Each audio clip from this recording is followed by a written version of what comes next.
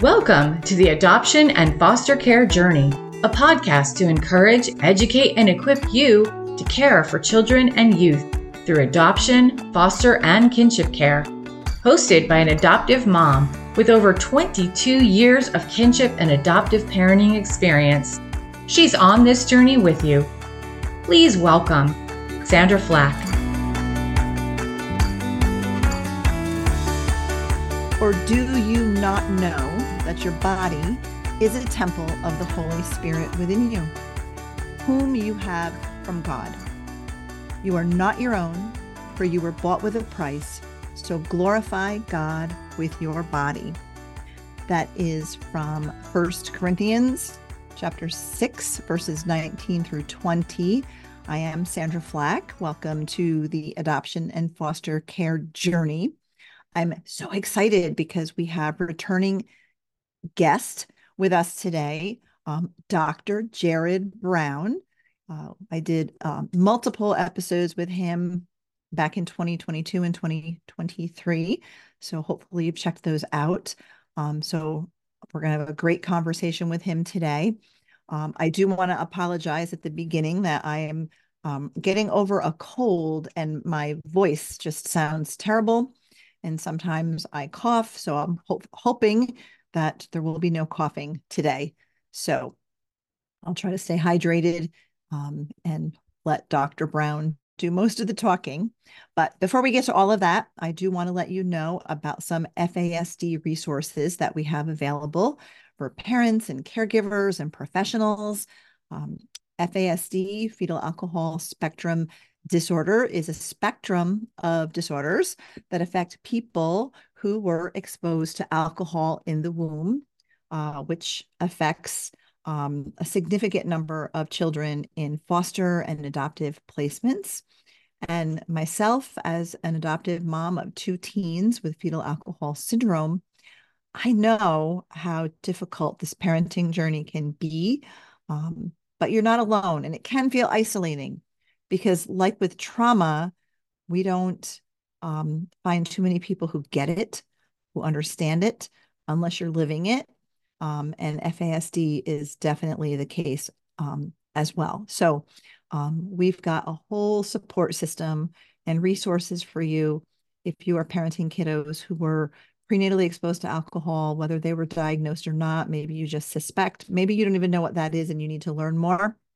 We've got some great resources for you, starting with this. Natalie Vecchione of the FASD Hope podcast and Sandra Flack of the Adoption and Foster Care Journey podcast would like to invite you to join their Hope for the FASD Journey, a virtual support community for parents and caregivers raising individuals with an FASD, diagnosed or not. This faith-based community includes an online bi-monthly support group, a monthly VIP conversation, and a private Facebook group which includes a video devotional from Natalie and Sandra every Saturday.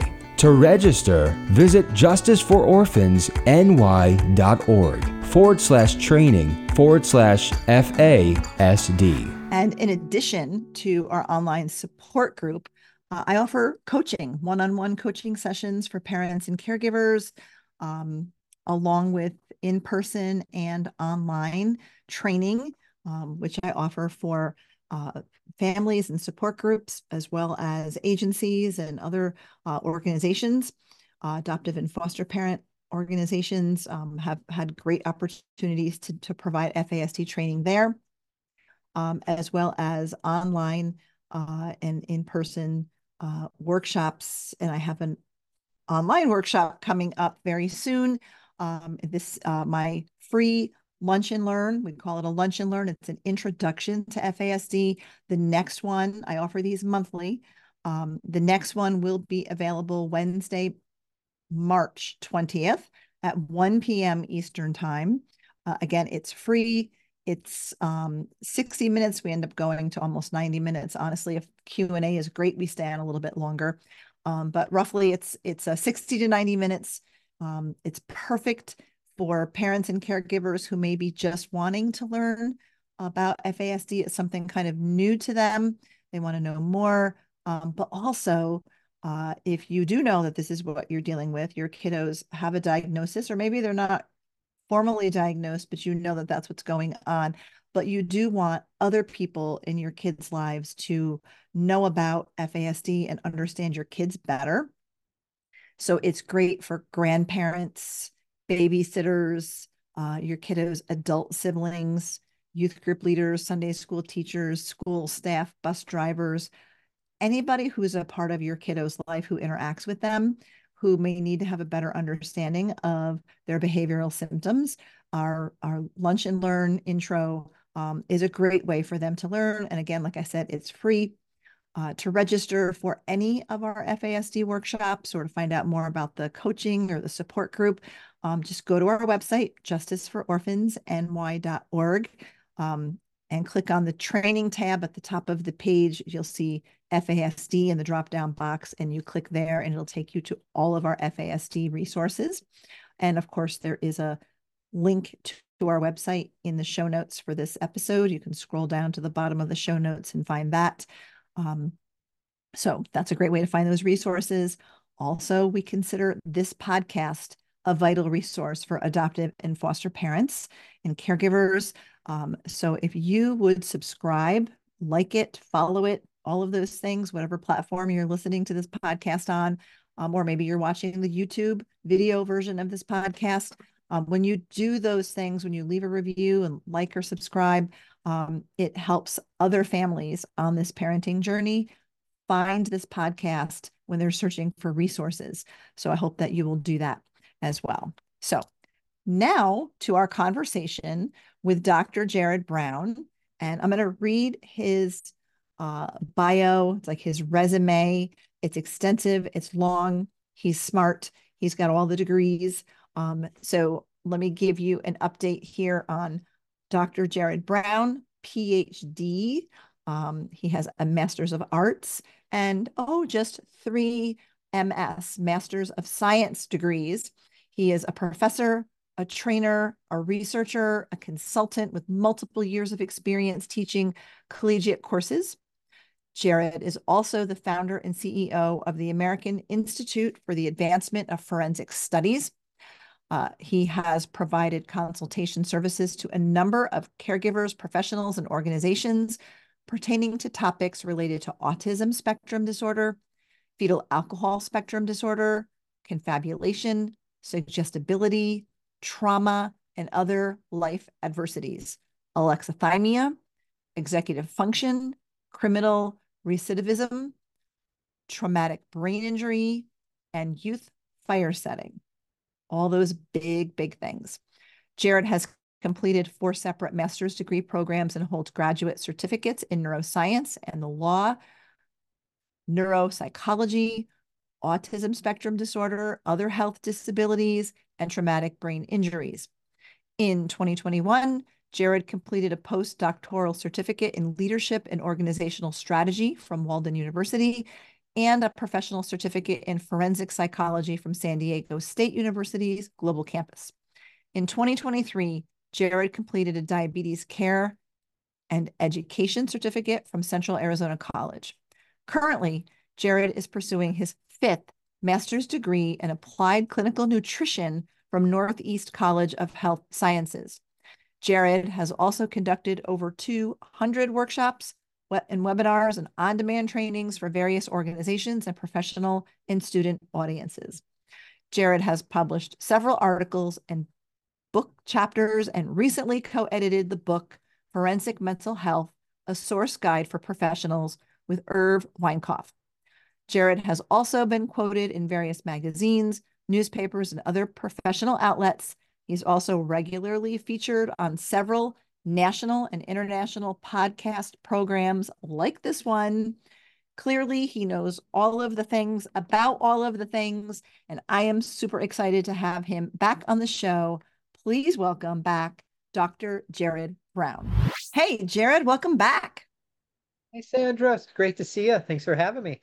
It's great to be here with you again. I know I let our listeners know earlier that you and I did a number of special episodes covering all kinds of topics. I think we gosh, there was several throughout 2022, 2023. Yeah, so we're grateful to have you back. Yeah, no, thanks. I'm always glad to do it. So I know we're going to be talking about a topic that might be unfamiliar to a lot of people, but we all need to know about it because it's so prevalent in the kids and adults with neurodevelopmental disorders. Yeah, I can't wait to dive into that. But before we do, um, I know the last time we chatted, you and your wife were fostering a baby. Any updates on that? Yeah, she's still with us. Thank Oh, goodness. Yeah, wonderful. yeah, Yeah. she's so precious and yeah, a little over a year now. Aw, So that's great. yeah, wonderful experience. Definitely Yeah. has made me a better person Aw, on so many levels. yeah. I can relate. I can relate. So let's dive into our topic because this is pretty intriguing to me. It is gut brain health axis dysfunction, why foster and adoptive parents need to be informed. So I think the place to start really is for you to explain exactly what is gut brain health axis dysfunction. So if you have a child who has a mental health disorder, they have something not working properly with the gut, the research says. If somebody has had a ton of trauma in their life, that's been linked with more gut health issues. So if this was a 1 minute presentation, I would say if you were wanting to understand complex human behavior, you got to understand the gut because if the gut is off, the brain's off. They communicate with one another. So the gut brain health axis is kind of a biochemical, bi-directional signaling pathway. So the brain communicates with the gut communicates with the brain.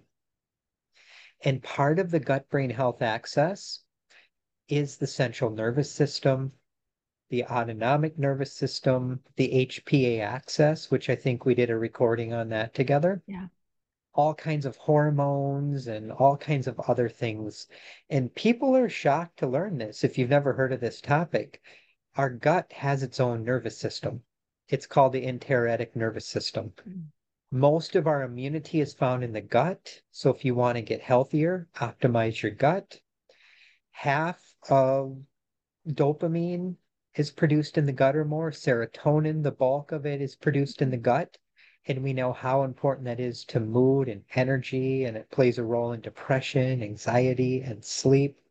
So again, if the gut is off, that influences behavior, the way we think, on all kinds of other topics. So that's kind of a broad overview of what the gut brain health axis is. Wow, so fascinating. Jerrod, what would be if the gut is off? Well, I guess this is a two-part question. What would make the gut be off, first of all? And then when the gut is off, what are the symptoms that we could see that would indicate that's the case? Yeah, the gut can be off by what we eat. So if someone has an over reliance on processed foods, gas station food, fast food, if you look at the label of your food and you can't pronounce the majority Mhm. of the ingredients, diet, what you put into your mouth plays a huge role in it influencing the gut. How you live your life. If you are someone that's go, go, go, go, go, you skip meals, you're pounding down coffee, energy drinks, sugar sweetened beverages. You're under a lot of stress. That all wreaks havoc on the gut. Where you live has a lot to do with this. There's actually studies that talk about your housing condition plays a role. So if you're someone that lives in a very chaotic household, it's a crowded household, there's noise constantly, you can't get any sleep. What goes on in the household plays a huge role. Who your friends are have a lot to do with their gut. If you're around people that love you, care for you, respect you, value you, treat you with kindness, you probably have a better functioning gut. If you're around people who are not too nice to you and yelling and screaming and put you down and belittle you, all that impacts the gut. If you in your lifetime have had a lot of antibiotics, tons of research shows that can impact the gut. Those are a few things. I mean, there's so many studies on this. Out of all the topics we've done together, Sandra, I think this is the topic that probably has the most research behind it in terms of all the studies that have looked at different facets of this. So anything traumatic, if you live an unhealthy lifestyle, if you don't sleep that well, if you're on your gadgets late into the evening, all of those things impact the gut. So again, if the gut is off, what can that look like? So you ask the question kind of how it can present: irritability, anxiety, worry, depression, mood control problems. Now, I'm not saying every child that has a imbalance in their mood, the gut's off, but I would think the bulk of them are. So if you have a child or an adult or teenager that has a lot of unexplained behavioral problems, has anyone ever looked into the fact, is their gut off as well? Because if you really want to get behavior under control, where do you start? Get good sleep, look at what you eat, and optimize your gut functioning. Those would be the three starting points, in my opinion. And again, working with your doctor, of course. Numerous populations have been studied within this context. If you are someone that has type 2 diabetes, the gut's probably off, the research says. If you're obese, your gut's off. If you have a lot of allergies or asthma, the gut is off. If someone is living in poverty and homelessness and dealing with a lot of health inequities and disparities and stigma, all of those things are traumatic and traumas. The gut's off. Out of all the disorders that we've talked about over the last year and a half together, I would say, just, I could be wrong on this, but everything I know to date looks like autism is where this has been studied the most. You will find numerous studies that talk about the gut is off in the overwhelming majority of folks who are on the autism spectrum. Some studies are showing ADHD. Emerging studies now are finally talking about this within the context of FASD. And I've been talking about this within the context of FASD for a decade now because I've consulted on enough cases where I just hear these same patterns over and over and over again. The individual complains of constipation, diarrhea, upset stomach. So most folks with FASD, at least the cases I've consulted on, the gut is off. And there's a lot of reasons for that that we can go much deeper in the weeds on, Sandra. Yeah, it's fascinating. I know a mom whose biological daughter, um, I think is now 10, but a couple of years ago got an autism diagnosis and was having absent seizures, lots of things going on. And mom tends to be, all natural, organic, anyway. So she's, they do a diet of, no sugar, no gluten. They've removed a whole lot of things like that. They don't do processed foods or fast foods. And when they maintain that, the little girl does well and has no seizures. But then when they kind of veer off of it, have a cheat day or it's a holiday or a birthday, you have to have some of those. It's life. You want to have a little cheat day here and there. But if they don't get back on it right away, um, mom tends to notice there's some of those behaviors start happening. So there's definitely a link, and I find it to be fascinating. Um, what so for us, primarily, our listeners are adoptive and foster parents, so we have children coming to us at all different ages and stages, all have experienced some form of trauma. um some may have FASD.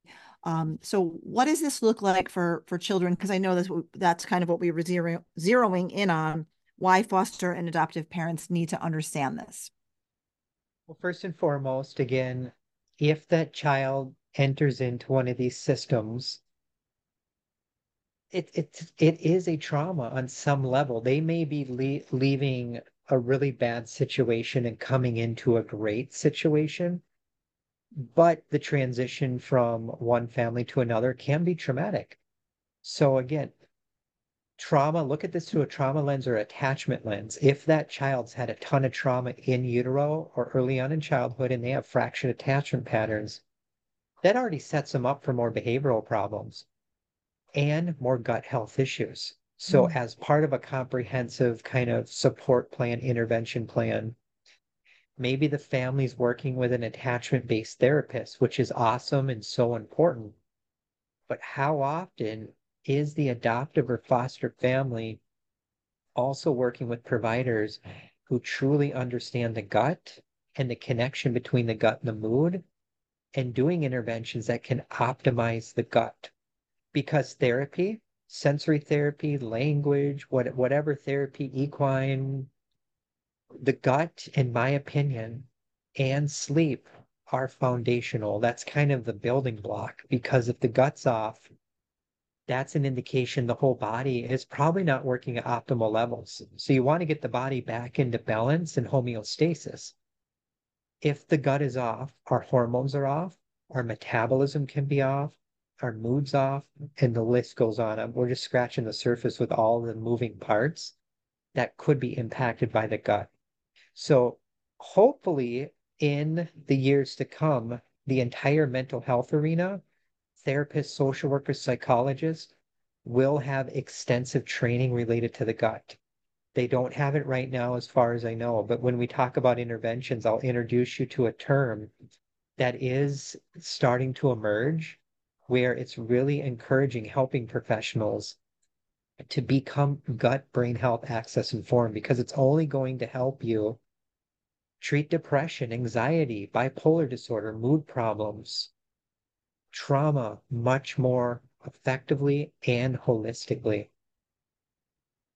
Yeah, I was just thinking it's really a whole body situation here, because the with our kids with that have come in with trauma, which all of our kids, if they've come in through an adoptive or foster placement, there's trauma on some level, and then there's the attachment, all of that adjustment, all of that going on, the stress and anxiety that the child has been under in utero, and then in childhood, and then coming into a placement.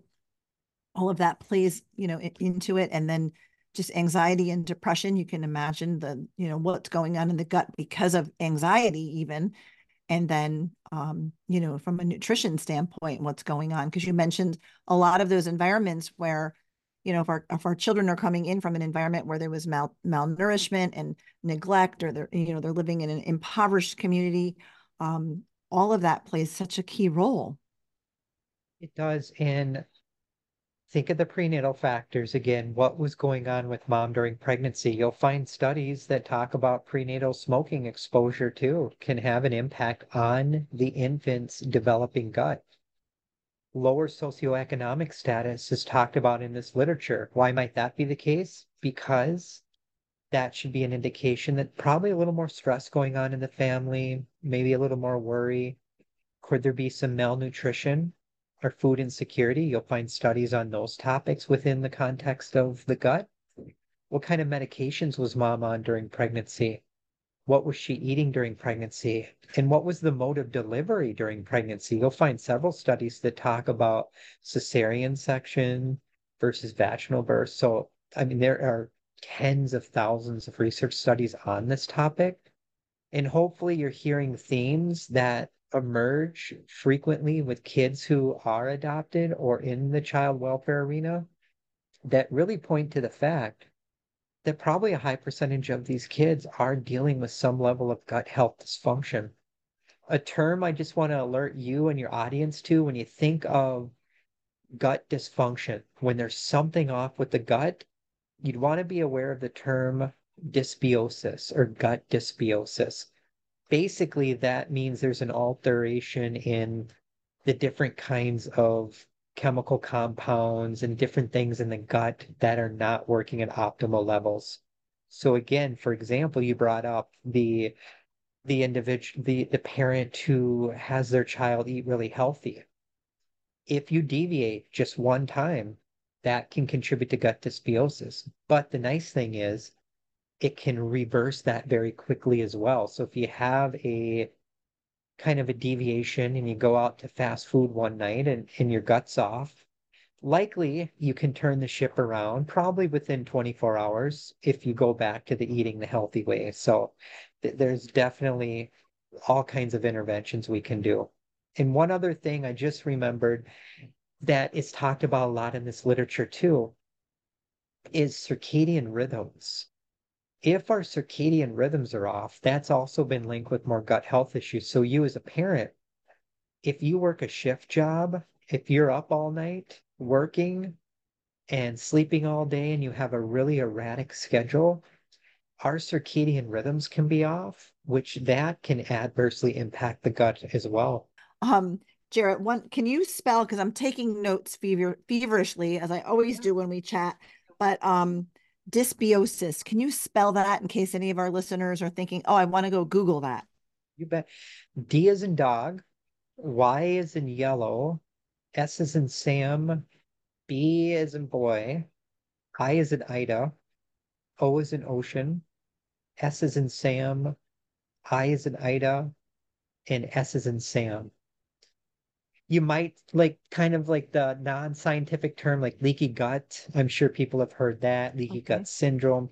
So again, if we have prolonged dysbiosis, prolonged gut health issues, that should be an indication too that our gut lining, the intestinal barrier, is probably inflamed, and eventually that can wreak havoc on that protective liner. And then some of the kind of the bad materials, the bad biochemical compounds, all of those things can kind of seep out into the other parts of the body, which can contribute to more chronic inflammation. And if we're dealing with chronic inflammation in the body, that is linked to all kinds of health issues, including more brain issues, problems with neuroplasticity. That'd be another term to look at if you're looking for concrete interventions. Google neuroplasticity interventions. There's a lot of good stuff there too. Hmm. Wow. I'm always so fascinated because there's like everything affects the brain and in child development in utero. So as we're raising our children who already, they have those adverse childhood experiences, just everything comes into play. So I always find it so fascinating when we have these conversations. Jerrod, you mentioned intervention. So you painted the picture of, poor diet and all of those things. So what can parents and caregivers do when we suspect that there is a brain gut health problem, diet's not good, all of this stuff is going on? What are some of those interventions? First and foremost, probably find providers who understand these topics. And the one term I was going to introduce you to where it looks like hopefully the field of like mental health psychology is gradually moving in that direction. Psychogastroenterology. If you Google that, psychogastroenterology, basically it's infusing what we're talking about in mental health psychology. So in some of the literature, it's talked about like gut brain health access psychology. It's a component of health psychology where if someone had specialized training in this, it could be like a therapist, psychologist. They're utilizing brain gut-based psychotherapy interventions to combat behavioral and gut health issues together. And some of the practical strategies that are talked about is providing education. Mm. Maybe it's providing education to the foster care family about these topics because maybe this is the first time they've ever even heard about this. So alerting them to the terms, what it means, and then depending on the client's level of functioning and how old they are, of course, a lot of factors, providing them education. Because if we're more educated, we're more equipped, we're more empowered, maybe we're more likely to make some lifestyle changes. Focusing on behavioral modifications as well is a big component of this. Relaxation training is talked about in this literature. So therapists who use like relaxation strategies, you're not only helping that client probably improve their mood, but by default, you're probably helping them actually improve their overall gut health as well. Helping people improve psychological flexibility is an intervention that's talked about in this literature. When we've done those talks together previously on executive dysfunction, we've talked about psychological inflexibility or cognitive inflexibility as being a executive dysfunction. So if you can help clients be more flexible in their thinking, less rumination, less fixation, and they're more adaptable, that's not only helping improve their brain and their mood, that's actually helping improve their gut as well. There's a lot of other interventions I'll go deeper in the weeds into in a minute, but any thoughts on that, Sandra, that I can go deeper into? Gosh, so many, but I'm just fascinated by that connection, the real, very real connection between the brain and the gut. And if the gut is not healthy, we're going to see that in behaviors beyond just a stomach ache, right? There's so many things that come into play here. Yes, absolutely. Some other things you might want to think about in this literature, we've talked about alexithymia before, but there is some evidence that talks about elevated levels of alexithymia may be linked with more gut health issues and unhealthy dietary practices. So just to remind your audience what alexithymia is, emotional blindness, it's when someone has a hard time naming, labeling, processing, making sense of emotions. So if you're a parent to a child with alexithymia, that child will probably have a hard time coming to you and naming their emotions when they're really upset or anxious. They may come to you and say, my stomach hurts, my head hurts, I feel really warm. It comes out of those body-based complaints. So when you study this topic too, truly understand alexithymia, and I encourage your audience to go back and listen to that segment we did together. I'm a major fan of neurocounseling interventions. So that's the infusion of neuroscience into counseling or therapy. So finding a therapist who also uses neuroscience approaches can be very, very helpful in identifying with that client or family problematic habits that could be contributing to ongoing mood or gut health issues. And really looking at lifestyle factors too within that family system, because there's a host of lifestyle factors that can either positively or negatively influence the gut and the brain. Lifestyle factors that are talked about in the mental health arena: financial stability, so helping that family develop more financial stability if possible. Getting out in nature more has been talked about to improve mental health, but also gut health. So if you're one that's always cooped up in your house and you never get outside and get fresh air, that's a practical intervention. I'm not advocating for you to go and buy a dog, but there's some literature that owning a pet can help improve immune system functioning, and it can be good for our mental health. It could be something to look into. Fascinatingly, too, in the mental health arena, lifestyle factors that could exacerbate more problematic outcomes is if somebody is extremely materialistic. They're always wanting to buy the next thing. They're only motivated by money. Another practical strategy is helping people reduce materialism and maybe put more stock into people, volunteering, giving back, being okay with not having all the money in the world, reducing screen time exposure, another practical intervention strategy, working with a nutritionist. I'm not telling you what to eat, but again, I'll say from the general research literature, if people eat processed foods, the Western diet, lots of candy, lots of sugar, energy drinks, sugar sweetened beverages, that's been linked with lots of health problems, including mental health and gut brain health issues. Social isolation makes it worse. Practically speaking, helping that family or child get into a network where they can feel known and valued and heard. Maybe it's church, maybe it's a support group, maybe it's something online. And being proactive too in monitoring your health risk factors, going to the dentist, getting a yearly physical, exercising, reducing sedentary behaviors. These are all just practical strategies talked about kind of in the literature. Yeah. And again, I feel I just see where it's the whole body approach. It's the mind, it's the physical body, it's what we're eating, it's being out in the community, exercise, all of those things, the spiritual aspect of it, all of it comes into play. And when all of those areas are healthy, I would assume that the gut brain health, the gut brain connection would be healthy.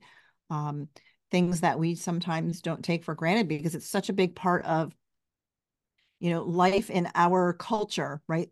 The fast food, the sugary beverages, just the lifestyle, that fast-paced lifestyle that we all live, um, definitely is not helping us to be healthy or maintain good health. I agree, 100%. Yeah. Holistically looking at this. So what you think about, what you eat, who you associate with has a lot to do with how we feel, what we watch, what we read. So it is a holistic mind-body approach. Wow. It's so fascinating. And I know that mom with the little girl, and they monitor her. They did a bunch of testing and they discovered she had a food allergy to eggs, which the family ate a lot of. And I don't really know how that typically presents. An allergy to eggs would present in the body, but the family had no idea until some testing came back revealing that there was an egg allergy. So what would happen in a situation like that where there's an allergy, a food allergy, but the child or the individual is consuming that food not knowing it's an allergy? What kind of effect would that have on the brain? Makes the gut worse. It can trigger a low-grade inflammatory response. I am in another master's degree program in nutrition right now.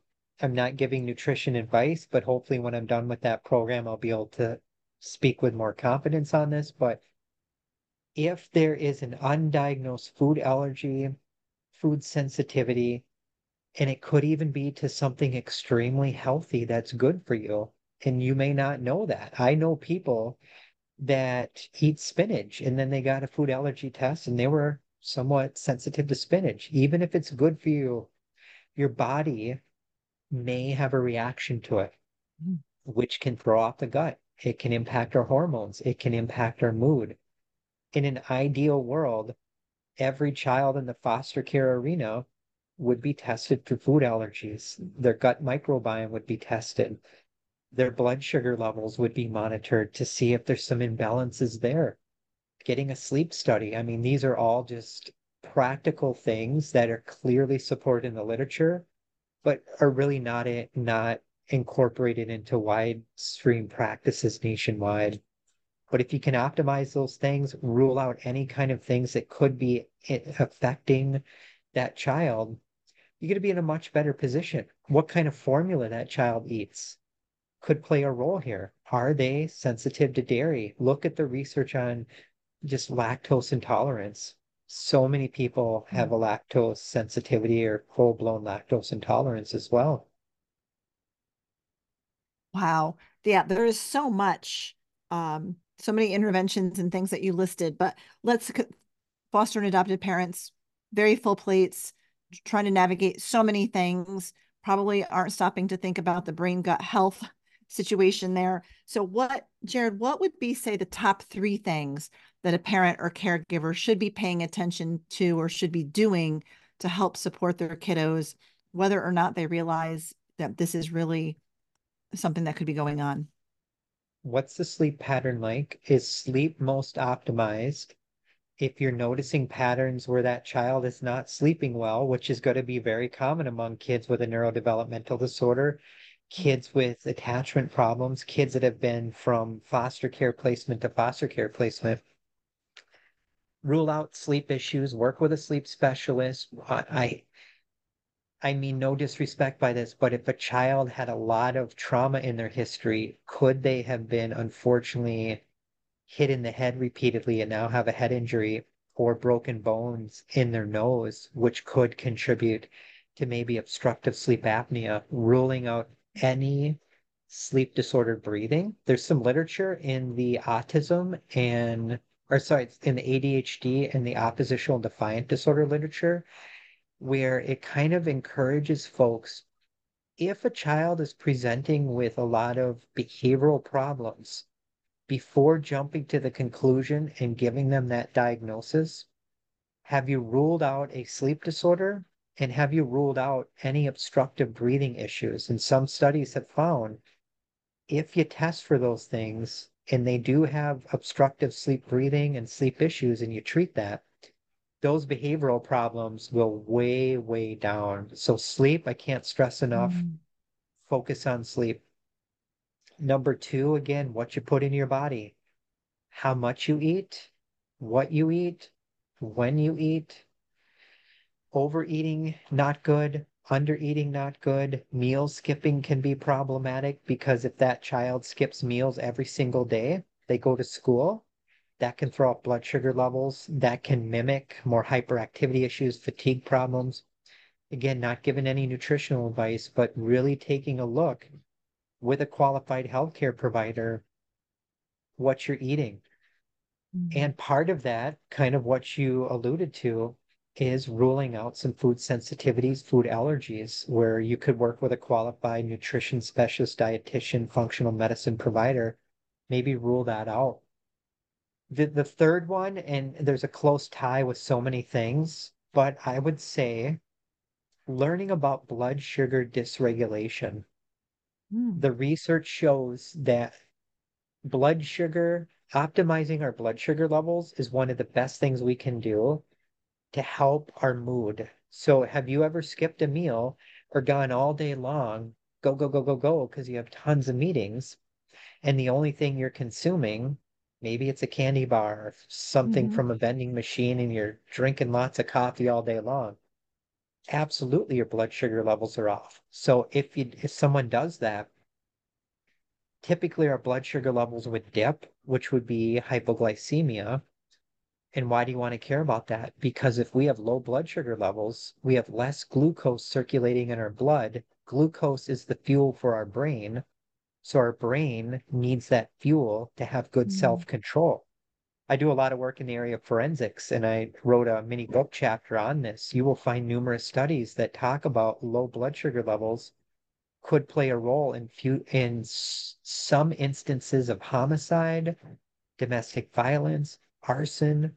Now, by no means am I saying that with this audience, but you will find a lot of studies that show that low blood sugar levels can make people way more moody, irritable, depressed, angry, anxious. So optimizing blood sugar levels would be the third one. It makes me think of that term hangry, right? We've That's all exactly experienced right. that if we haven't eaten all day and we're hungry and we're cranky. And Absolutely. so there's that's a literal example of what this can look Absolutely. like. Wow. Without a doubt. Yeah. You said there was a close tie there. So what would number four be if you had to pick it? Well, I think anytime you can optimize skin health, dental health, there's big connections between our dental health and gut health and skin health. Exercising, again, talking to a qualified exercise specialist, staying hydrated. I can't count how many people I know that never drink water, Mm. including family members of mine. And like I think they're probably dealing with chronic low-grade dehydration. So that can impact our hormones, that can impact our gut. So again, just looking at from a whole mind, body, head to toe, what we do, what we think, who we hang out with, what we eat, how much we're moving or the lack thereof, and just do a complete health and wellness inventory of head to toe, look around your surroundings, your lifestyle practices.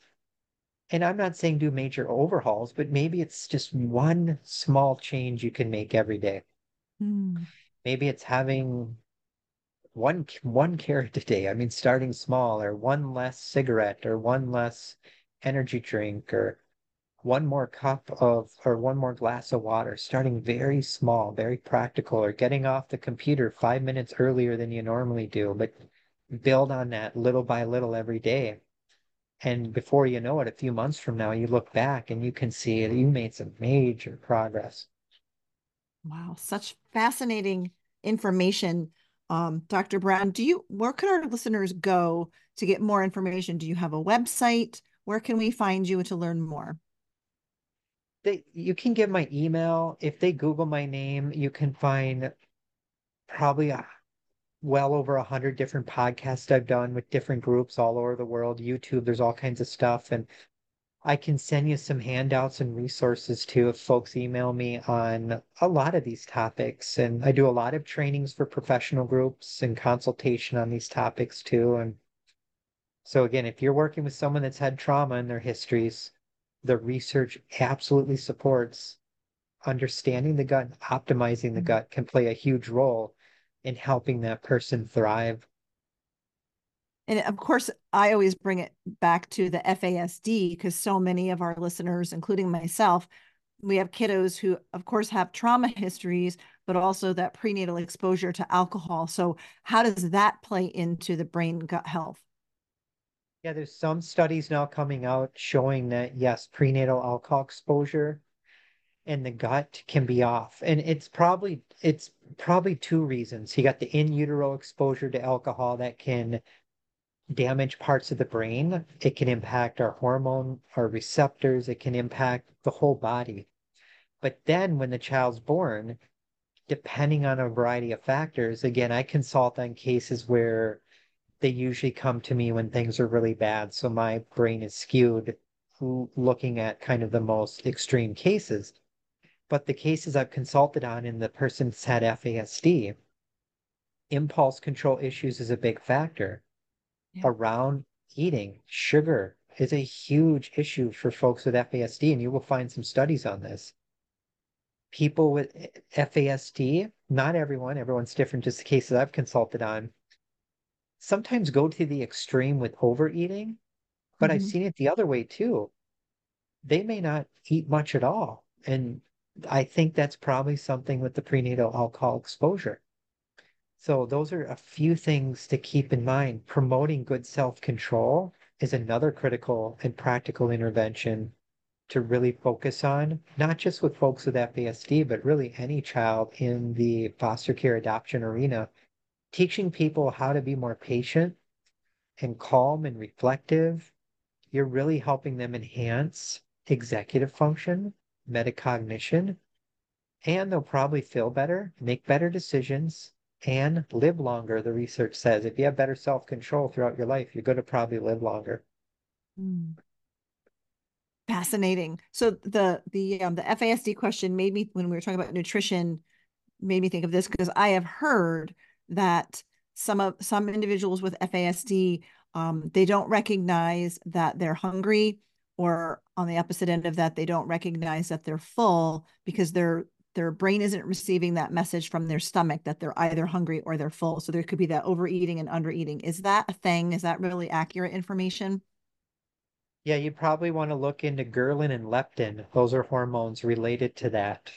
So you want to understand the hormone factor because prenatal alcohol exposure or any kind of exposure to substances in utero can impact hormone functioning or HPA axis, the hypothalamus, pituitary adrenal axis, which is a hormone regulator, has a lot to do with all of this. But ghrelin and leptin are two hormones that are talked about related to hunger and the switch being turned on and off in our brain.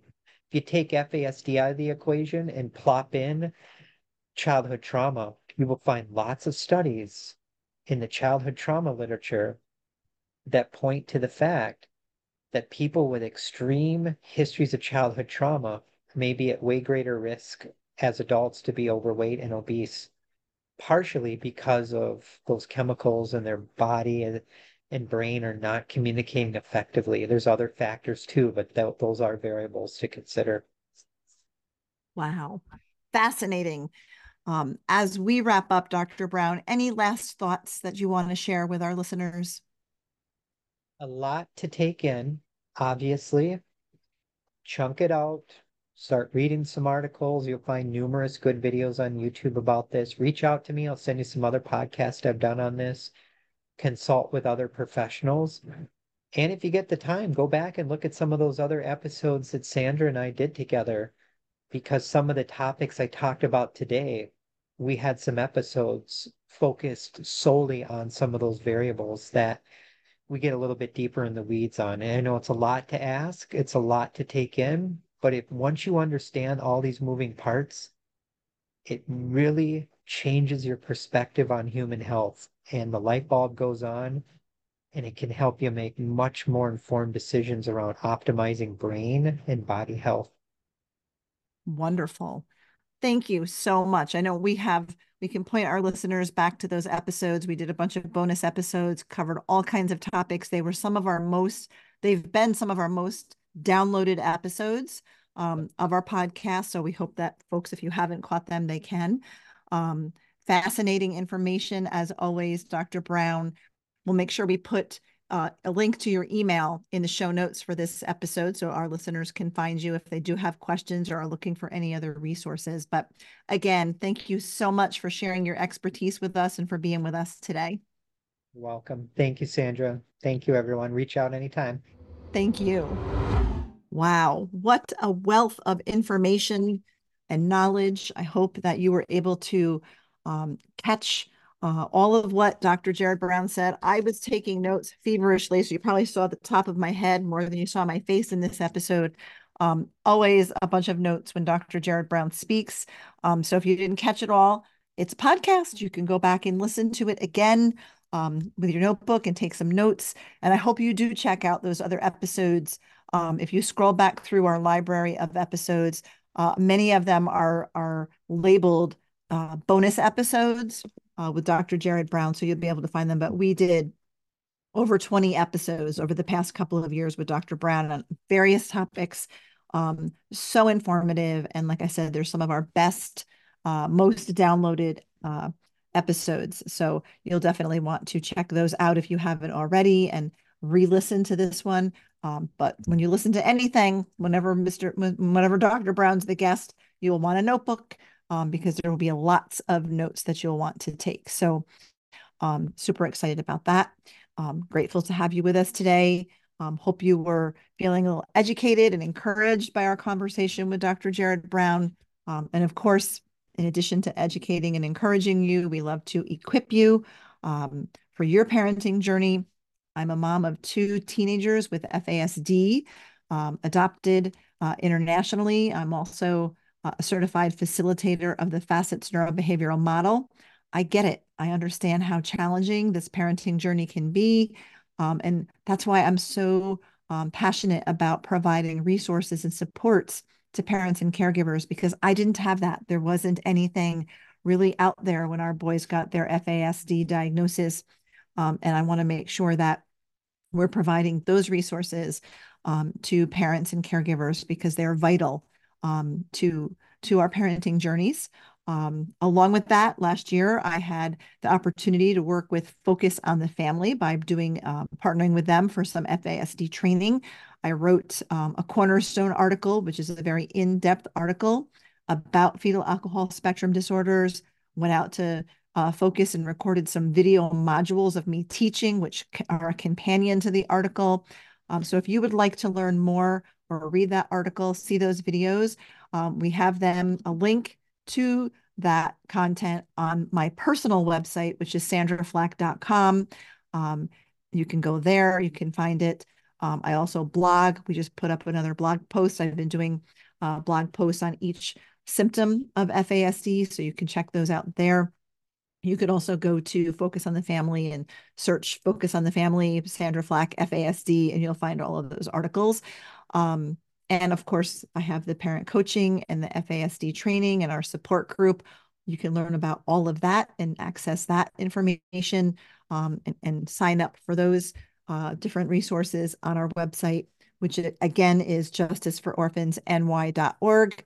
Link in the show notes. Dr. Brown's email will be in the show notes as well. We're at the end. If you enjoyed the show, again, please subscribe, leave a review. Be sure to find and follow us on social media. Justice for Orphans is on both Facebook, Instagram, and LinkedIn. I myself, Sandra Flack, are on all of those platforms as well. You can find and follow me there too. And I am grateful that you spent your valuable time with me today. I'm grateful to have you along for the journey. We'll see you again next time. Thank you for listening to this episode of the Adoption and Foster Care Journey podcast, brought to you by Justice for Orphans. We hope you were encouraged today. Please be sure to subscribe to this podcast and leave a review, and share it with your fellow foster and adoptive parent friends so they can be encouraged too. Be sure to find and follow us on Facebook and Instagram at Justice for Orphans, and check out our website for vital resources at justicefororphansny.org.